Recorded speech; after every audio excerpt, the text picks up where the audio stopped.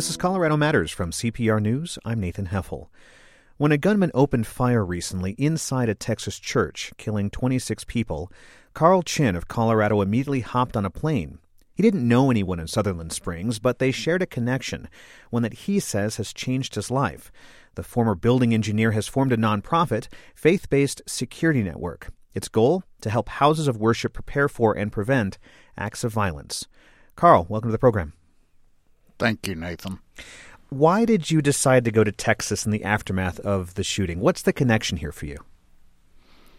Well, Nathan, I have walked all these more deadly sites. I've walked the Birmingham, Alabama 16th Street Baptist Church a few times. That's really where all this began in 1963. I've been to Charleston, I've been to Dangerfield, Texas, Oak Creek, Wisconsin, Waddell, Arizona, all the places where these have gone down. And you always learn something additional by being there right on the heels of such an incident. And my message is whatever I can bring back to help other churches do their planning better. I bring back lessons learned. Why is it so personal for you? Well, and you know, it didn't used to be. I tell people when I speak at events that I don't have a law enforcement background or a military background, and I was a building engineer at Focus on the Family, and as part of my duties there, I worked with engineers as we developed different components of the buildings, and some of that was security systems, and then I was always glad to get them in and installed and then go back to my other more important things and let the security guys deal with the rest of the stuff. But it became personal to me on May 2nd, 1996, because we had only one security guard at the ministry. And the idea was that he would be backed up by members of my facilities team if there was an incident that happened. And May 2nd, 1996, there was an incident. We had a angry gunman come in and threatened to blow the place up and took hostages, and the security guard and I both wound up becoming two of the four hostages. And after that incident, I was the spokesman for the ministry in the trial that followed, worked with the assistant DA in getting good convictions on him, and quite honestly, Nathan, that's what changed my life. That was my wake-up call. Now, was this all at Focus on the Family?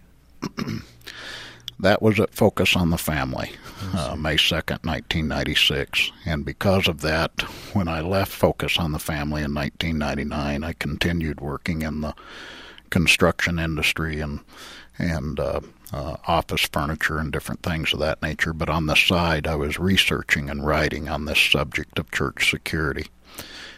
And finally, about 2002, March 7th of 2002, actually, is when I launched into it on a more full-time basis and started consulting churches. And then in 2005, it became very obvious to me that my own home church had no security planning. And so I went to the administration, and they told me I wasn't the first to mention it to them, that there were some law enforcement officers that were also concerned, and we came together and started pioneering a security plan for New Life Church out on the north side of Colorado Springs.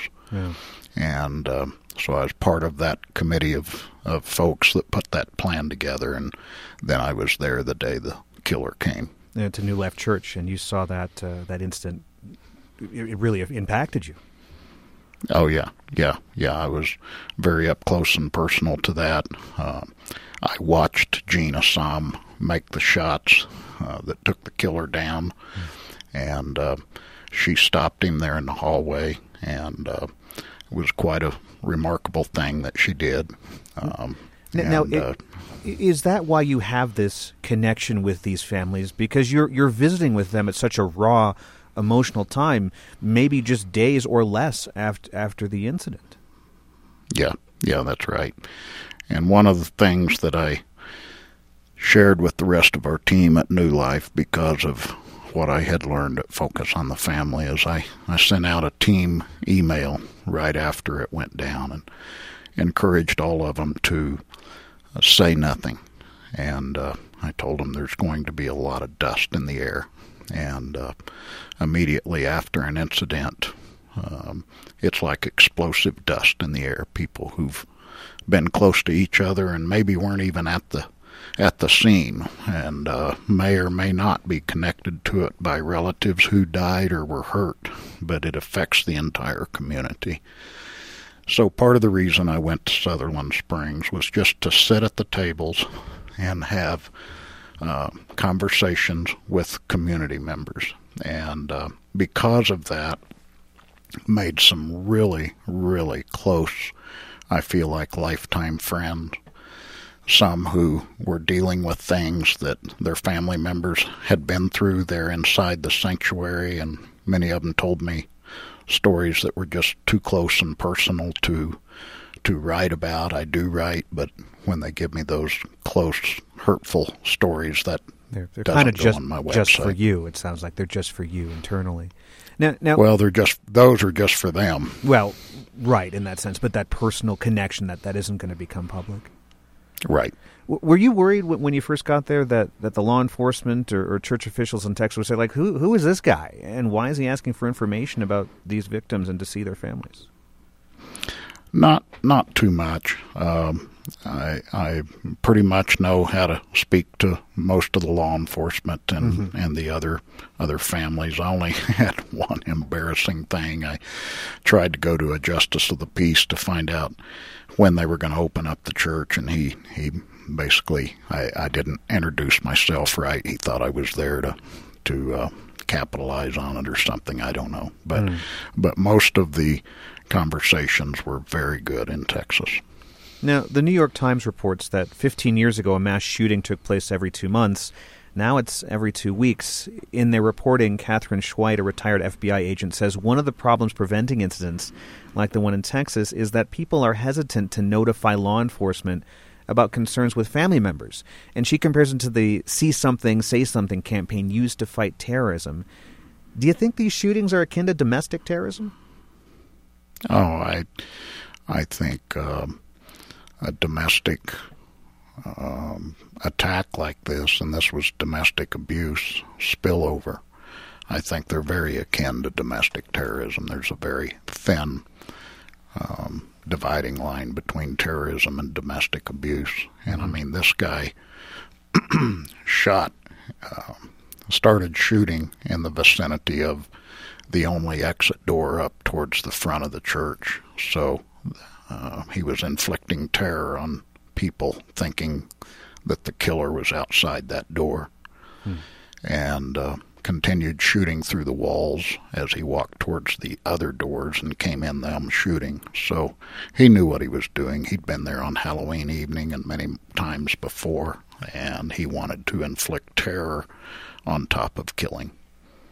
You say that that since 1999, you've tracked more than 1,600 deadly force incidents at houses of worship. What trends have you seen, and what can they teach people trying to prevent these things? Well, I want to tell you the first news call I got after the Sutherland Springs shooting was just about 2 hours after it had happened, and at that point didn't know anything, and the reporter that called me asked me what my questions would be, what I was looking for to come out of the news. And I said, well, the first two things I'm going to be looking for is what was, did this attack start on the outside or on the inside? Because my statistics have shown me that you're 2 to 1 more likely that people are going to die outside than inside, or that the attack is at least going to start outside if it doesn't go down in its entirety. And when I began tracking these things in 1999, I had no clue what the answers were going to show me. But that's one of the things they've shown me, is that it's time to have a guard on the outside of your building. The second thing that I told that reporter was, I'm going to be interested in the trigger, because, and when I say trigger, I mean the motive, because most people died at a church last year because of domestic abuse. That's the number one killer in a church. And I would absolutely agree with Catherine Schweit on her comment that people aren't saying enough. They absolutely need to be. When they see something, say something. And the clergy in the church always has a stumbling block there because of the clergy penitent privilege. And they feel like everything that they hear should not be spread. And I get that. I understand it. But when there's violence, people need to know about that violence. When there's a restraining order, people need to know about that restraining order. And the right people need to know, and that's the people who are intervention capable should that person who the threat is concerning shows up. And you've also said that when it comes to these deadly force incidents, houses of worship are more in denial than other businesses or organizations. Is that part of the denial process that you're speaking of? Oh, absolutely, without a question. I mean, all Americans, or most Americans, are in denial. We walk into a Walmart and don't think anything's going to happen. Most of the people listening to this broadcast right now, if they think back to their Walmart, they don't know where the exits are, because they don't walk in with that mindset.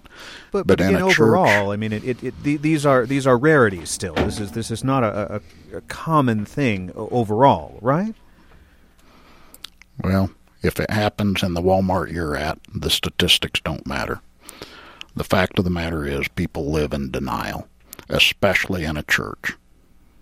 Have churches become more aware in the 20 years since the incidents at the Focus on the Family? Have things changed overall? Absolutely. How churches so? Churches are becoming more aware. The question of should we have church security was still a question, even among the larger churches just 15 years ago.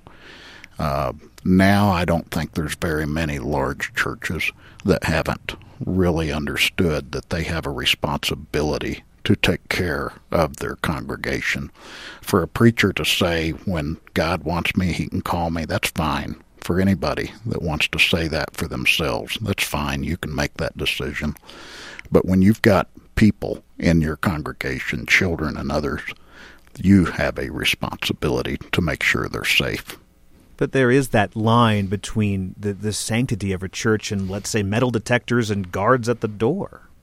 I'm not talking about metal detectors. I'm not talking about guards that look like they're Secret Service.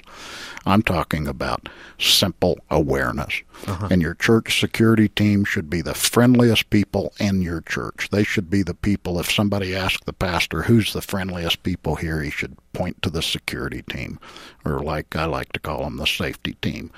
They're not there looking like the Royal Guard. If they are, they're in it for the wrong reasons. They're just people who love the folks in the congregation and have the ability to see something that doesn't look right and then know what to do when they do see something that's not right. And that's the main crux of your mission, it seems, to find those people and to kind of allow churches to utilize them. Is that right? That is absolutely correct. How would you change church buildings to be safer? You're a former building engineer. You've done this for a while now. Let's say a small church is looking to build a new church. How would you make that building safer for them? Well, Nathan, that's a great question. And one of the things that I would say is increase your budget for security-related items. Budgets are high for fire-related because it's driven by building code. But to use the school example, there hasn't been a child die in a school fire since 1958. Not a single one has died in a fire in a school since 1958.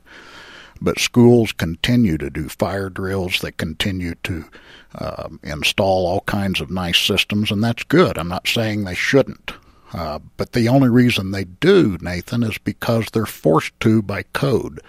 Now, how many children have died in those situations because of an active attack of some sort or another? And one of the first things I tell churches when they're building a new building is their door hardware. Take a look at classroom security lock. It's a different type of function of lock where the teacher doesn't have to. Yeah, it can be locked from the inside. It can be locked from the inside. That is correct. Yeah.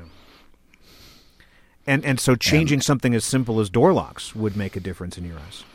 Absolutely. And then, you don't have to spend a lot of time, a lot of money on things. You do need to budget for that more so than in the past. I'm a believer in cameras. I'm a believer in electronic access control systems. I'm a believer in locks that control the doors. Even where I'm recording from today, the studio that I walked into that has no vulnerable children in here, but just has vulnerable equipment, has a lock on the front where you have to push a button and get granted in. And churches tend to think we've got to be open. And while there's some open that's necessary, you at least need to force folks through a point of entry and then reduce those points of entry during times that you don't have large congregation there. So just think about how easy it is to get into your facility and manage that. And final question here briefly, do you have these discussions with, let's say, leaders of the church who may have a different view, that we do need to be more open, we do need to be more accepting, and this feels to be restrictive to maybe what they're preaching? Those are my favorite conversations to have. I love it when somebody says, I don't believe this, and we're not going to change anything. And one of the scriptures I bring up to them is Matthew, the 6th chapter, where Jesus told us not to worry about what we eat, drink, or wear. But that doesn't mean clothes fall down on us out of heaven and we get manna and we get sprayed by a heavenly mist. We have to be intentional about the things we buy, wear, eat, and drink. And the same is true for security. I believe God protects us, but I also believe, like Nehemiah said in Nehemiah 4:9, we prayed to our God and posted a guard. Thank you so much for joining us. Thank you. Carl Chin of Colorado Springs runs a nonprofit faith-based security network that works with houses of worship to prevent deadly force incidents. Chin says he's tracked more than 1,600 such incidents in the last 18 years. He joined us from the KRCC studios in the Springs.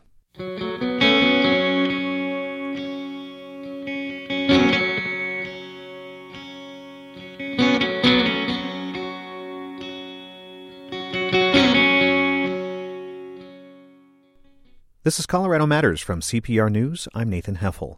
Bill Nye the Science Guy.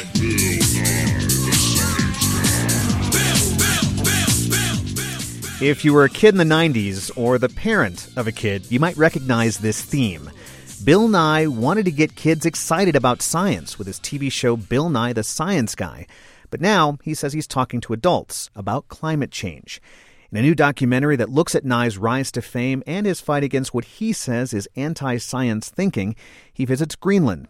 There, Jim White, a climatologist at CU, shows Nye the effects of human activity on the planet. Bill, Jim, welcome to Colorado Matters. Thank you. It's so good to be here. Now, Jim, to show Bill the evidence of human-caused climate change, you take him to an ice core lab in Greenland. Snow falls every year and you get layers and layers of ice, but you're like pages in a book. And as we read this book, we learn more and more about the story of our planet. What evidence is collected from ice cores that, in your mind, proves humans are causing climate change? Well, I think ice cores give us the basic baseline information that we need to make that connection. In ice cores, you can find greenhouse gases, and in ice cores, you can find temperature records, and we can put those together and show that when carbon dioxide goes up, temperatures go up, and when carbon dioxide goes down, temperatures go down. And as I say all the time, there's nobody running around under the ice sheet in Greenland with a hypodermic needle squirting bubbles of ancient atmosphere into the ice. It's just not how it is. Bill, what was it like seeing the melting ice caps firsthand? Well, it's creepy. And frankly, it's exciting. I mean, it's just, I have been talking about ice cores in my public talks, like at colleges, for over 10 years. And so, thanks to Jim, I finally actually went to see where they're extracted from the actual ice. It was really something. And then I've been reading about and seeing air photographs of receding glaciers for years. And to be standing right across from the toe or the end of one of the glaciers and watch it fall apart before your eyes is troubling. And frankly, it's exciting. I mean, there's tons of ice. The piece of ice, the big piece that fell while we were standing there, is probably 100 feet high, probably weighed, 30 tons, 40 tons. The white ice reflects a lot of sunlight, but as the ice goes away,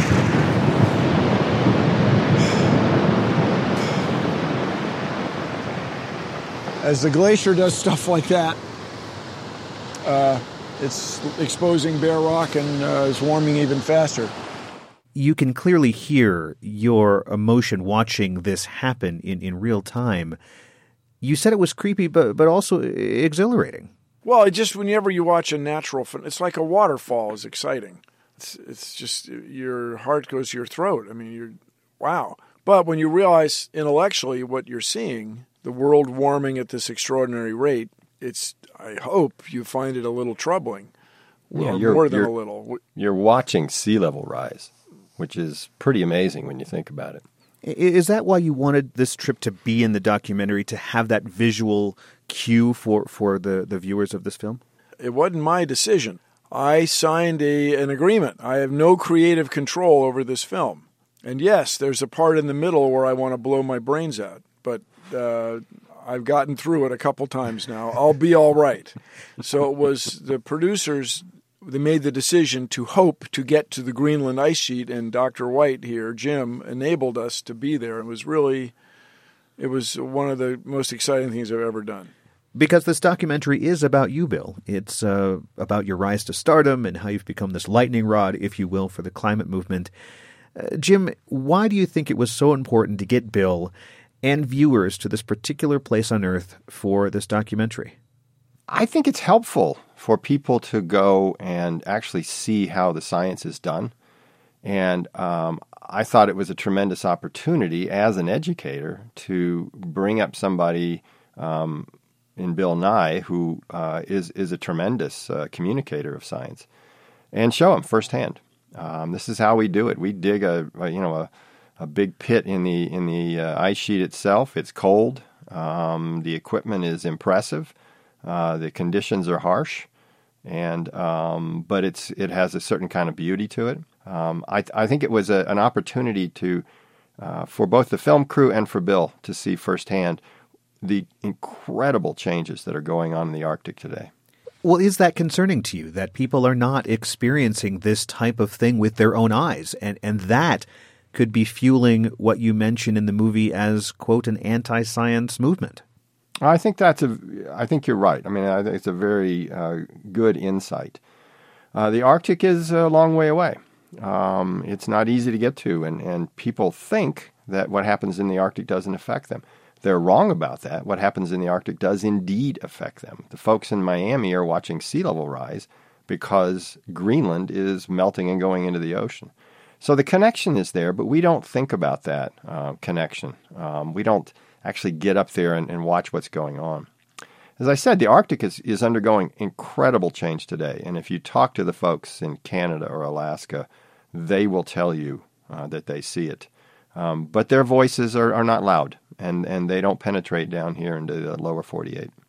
Speaking of Colorado and the lower 48, is there effects of climate change that you're seeing here that you can say, students or people, it's right here? It is right here. I was just working with a group called Protect Our Winters, which is a Boulder-based advocacy group made up of professional skiers and snowboarders, gold medal kind of folks. And they are very concerned about the fact that we've lost a couple of weeks in the fall and we've lost a couple of weeks in the spring to Colorado's ski season. That is money and that is fun, and we're taking away both money and fun. We are also in a situation here in Colorado where we're going to have to think seriously about fire issues in the summertime. We're going to have to think seriously about how do we are we going to build more reservoirs? Because snow is a free reservoir, and we're trading snow for rain. So climate change is very, very real here in Colorado, both in our faces and in your pocketbook. Keep in mind that we're all part of this big country, and we have trillions of dollars of assets along the coast, and we're not going to be immune to helping to pay for that as sea level rises. You're with Colorado Matters from CPR News. I'm Nathan Heffel, and I'm speaking with scientist and engineer Bill Nye. You may know him as Bill Nye the Science Guy from the 1990s TV show. Jim White, a climatologist at the University of Colorado, is also here. We're talking about a new documentary about Nye, as well as how people view climate change. You say, Bill, there's an anti-science stance that is growing across the world. What makes you say that? Well, the President of the United States and his vice president have said succinctly that they don't accept climate change. The vice president in the film, you see him saying he doesn't accept evolution as a proven scientific theory. And those two ideas are plainly wrong.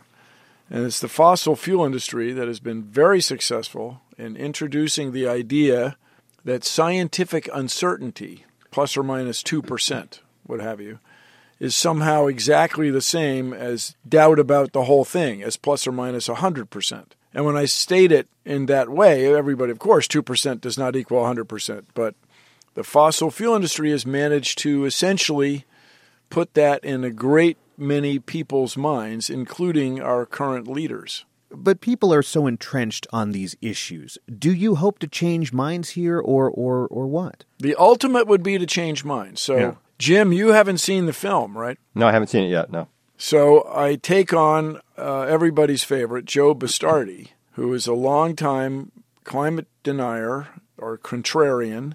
He's a meteorologist, and he does not accept the influence of increasing carbon dioxide levels on a warming world. However, he has a son, and I believe when you watch the movie, you can see how conflicted his son Garrett is. And I believe this is, or he represents, the future, that as the climate deniers of my age get older and age out and stop voting and become a minority, young people who were raised with concern about climate change will get to work and make sweeping changes in the way we produce electricity, clean water, and access to the internet for everyone on Earth. So you see it as a generational thing, it sounds like. I want to talk about the fact that in the documentary, Bill, you're pretty open about how some of your work has seemed to actually fuel this anti-science fire.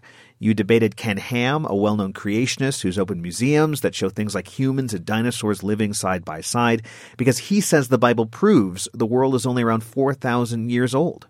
His interpretation of the Bible says that. That is his interpretation of the Bible. But, Jim, in the documentary, you say that you believe in God, but that people don't have a choice when it comes to believing in climate change, unlike believing in God. There seems to be a real tension there. The tension is there because physics is based on, or our universe is based on, unbreakable rules. Gravity is gravity. I just flew in an airplane today, and I'm very thankful that the gravitational constant is indeed constant, because the manufacturer of an airplane can figure out, how fast it has to fly and how to shape the wings and all that stuff. All that technology depends on the dependability of things like vibrational frequencies of atoms or gravitational constant. This is how the whole system was created. And when we think that it's not going to be constant, as I tell people, have you ever woken up in the morning, plastered the ceiling of your bedroom on one of those no-gravity days? And the answer is no. It doesn't happen. We understand at a very basic level that our universe has predictability to it because of the way that the system functions. And as an educator, as a professor, this is the one thing that really drives me slightly crazy, is that people will say things like, I don't believe in climate change. And I will tell them, well, wait a minute. You don't get to believe in climate change any more than you get to believe in gravity. And Bill, final question for you. Some of the criticism you receive in this new documentary is that you're not, quote, a scientist, that you've hosted a kids' science show. It's something right-wing politicians have repeated to try and discredit you, that you have a degree in mechanical engineering. That's physics, people. That's all I did was physics. What do you want from me, man? I used to have a job. I have a license. But you're hearing that over and over and over. Hey, mechanical engineering is science. I'm sorry. It really is. No, it's all classical physics. So Yeah. Suppose I had a associate's art degree in education. The climate's still changing. You can shoot the messenger all you want, but the climate is still changing. So I've been doing climate change demonstrations since, the one I published in 1993 in my first kids book. That I've been concerned about this for quite a while, over 20 years.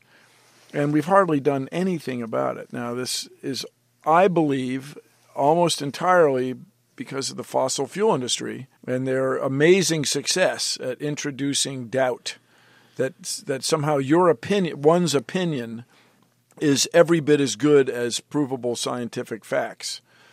And that's just not true. And it didn't used to be that way. You know, the reason the United States sent people to the moon and invented the iPhone and the internet and is raising crops that enable us to feed 7.4 billion people where we used to feed 1.5 is because of science. And so I think the pendulum's going to swing back really fast once the deniers age out, as I like to say. Now, is there an opportunity, do you think, for discussion between your view and the views of some who say climate change is not a real thing? Or does that bring up a false equivalency?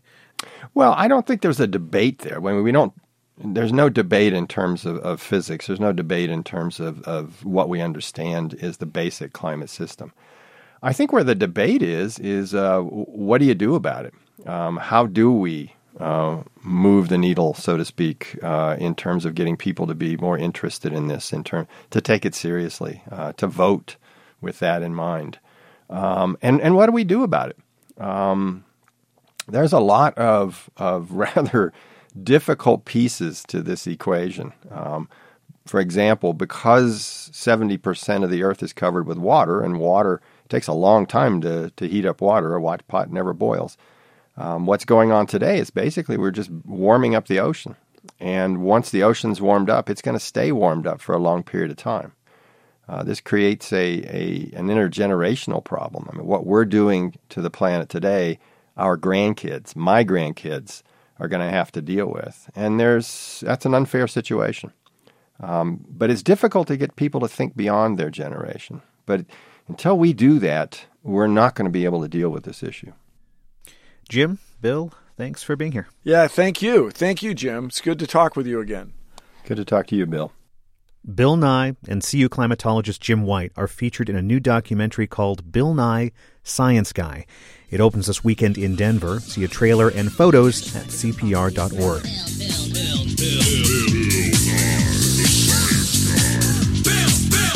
T-minus 7 seconds.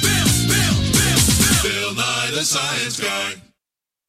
More people in Colorado means more people heading to the mountains, and that's kept mountain search and rescue teams very busy this year, including Rocky Mountain Rescue, which has been around for 70 years. CPR's Stephanie Wolf takes us to Flagstaff Mountain near Boulder to learn why. What looks very much like a zip line stretches across a ravine near a popular picnic area. There's more than a dozen people wearing climbing helmets. I see where you are now. If you set that line on top of the... A woman is strapped into a metal stretcher. Do you feel free? Do you want this? Yeah, I'm good. Okay. Get my phone for a selfie. She's obviously not hurt.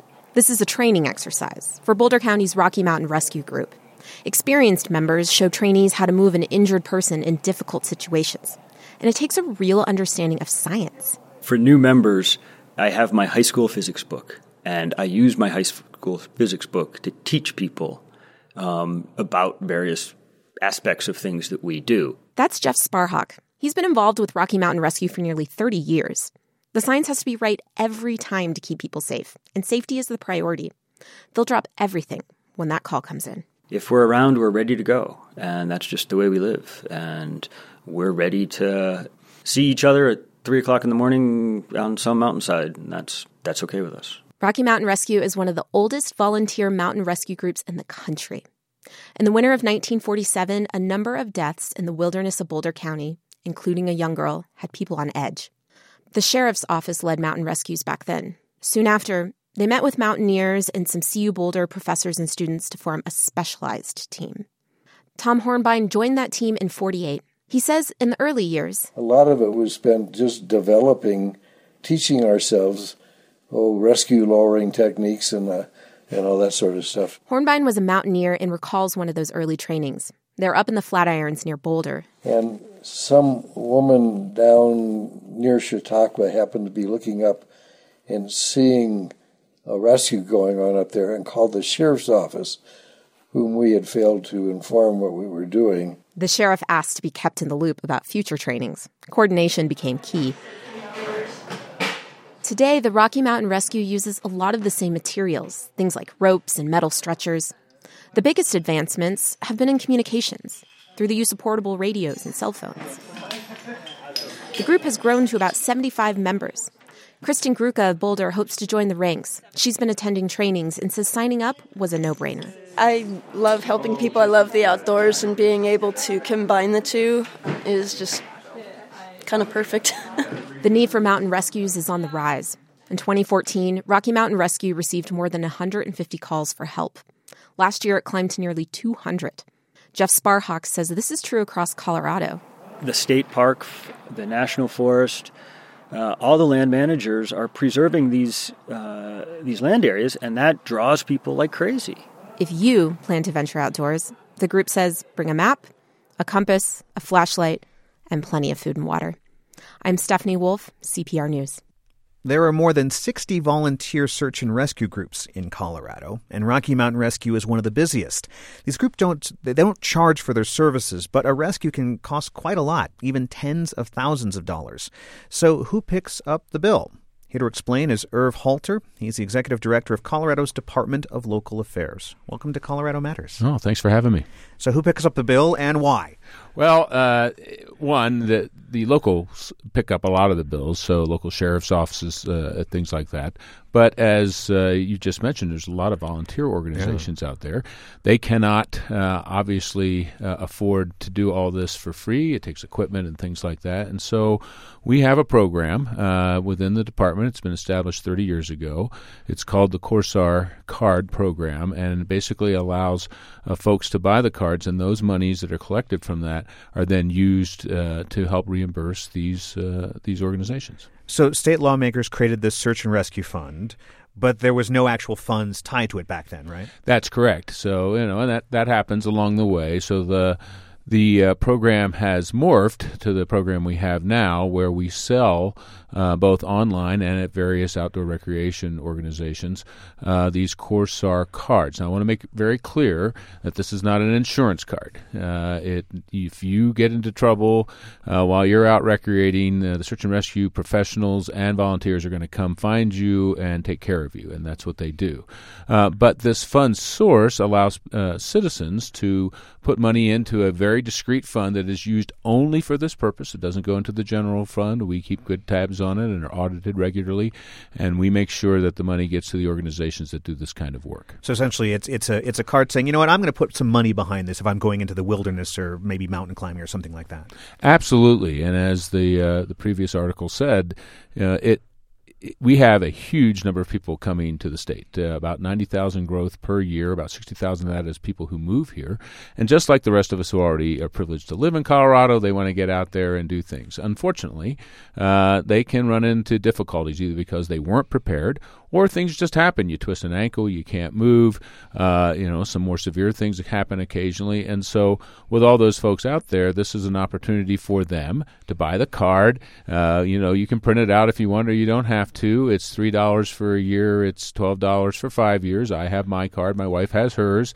But it basically is an opportunity for you to help reimburse these folks who are always on call to help you when you're outside. Isn't there also a surcharge tacked onto certain outdoor licenses as well? Yes, there are things like that as well across the thing. But we gather that money. It changes year to year. We've been doing a lot of work to advertise this more, and the numbers have gone up. It's about $325,000 a year that's been coming in on average. It doesn't sound like a lot, but again, when you're talking about training for volunteers, just basic equipment, it goes a long ways. How is that money distributed? Does it all go to things like the Rocky Mountain Rescue Group, or how does that pan out? So we in the Department of Local Affairs have a number of grant programs that do a lot of things, and always we start with local government agencies. In this case, generally sheriff's departments and things like that. They can make application for specific missions that they have done and try to get at least partial reimbursement for that.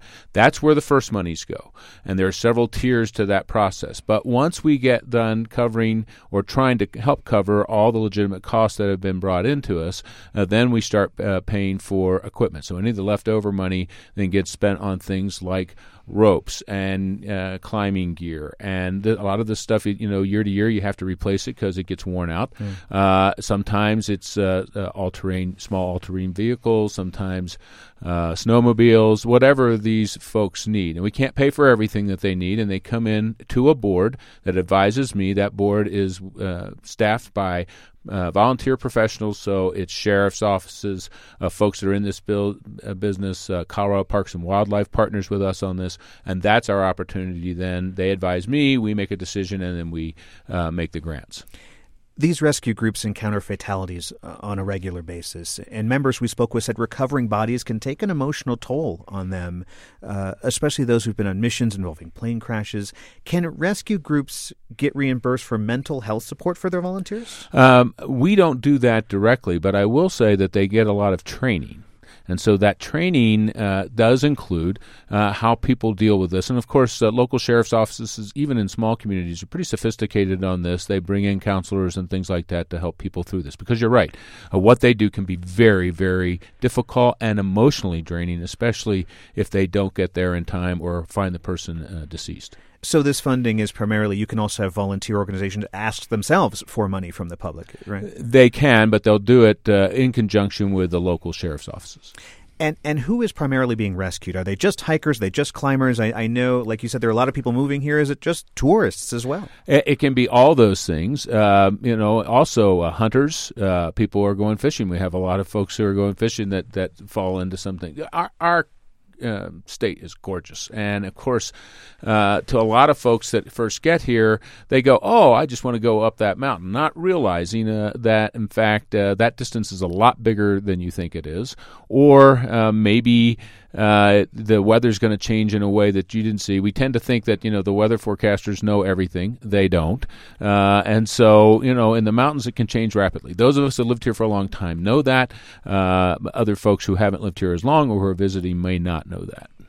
More than 1,700 missions were conducted around the state last year. That's up from 2015, and the numbers have been steadily increasing for the last few decades. You've said that crews will not stop doing search and rescue. They're going to, help you out if you need it. But what happens with the statewide fund when there isn't enough to reimburse these volunteer groups? Well, that's a great question. That's why we continue to press people to buy the card. That's a way to do it. Certainly, the legislature has all kinds of calls that they have to deal with on terms of overall general funds and things like that. Certainly, if people, I'm not encouraging them to do this, but if they were interested in taking that to a different level, certainly there might be a legislative attempt or even an administration attempt to try to increase those funds. But for now, it works. I will say, and I commend the volunteers.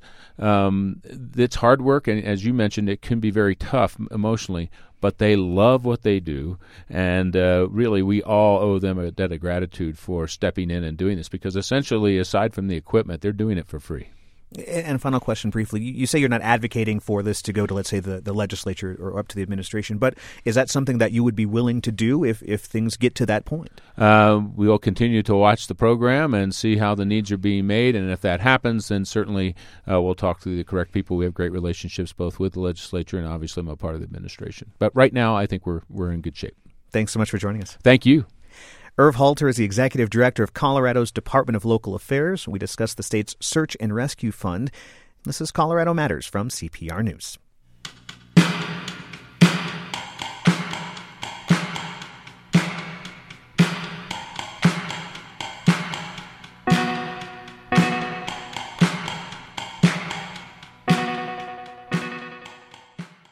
Denver band Tennis have taken many leaps of faith throughout their career. They wrote their debut album while living on a boat at sea. Then they moved to Nashville for a while, and last year they developed their own record label and self-released Yours Conditionally. That risk paid off. The album was their biggest hit to date. Now, Tennis is reflecting on the newfound freedom and control over their work with the record We Can Die Happy. Here's No Exit. I got a little bit left. I know that I can give a little bit. I got a little bit left. I know that I can give a little bit. Starting all over again. I feel my heart beat quick again.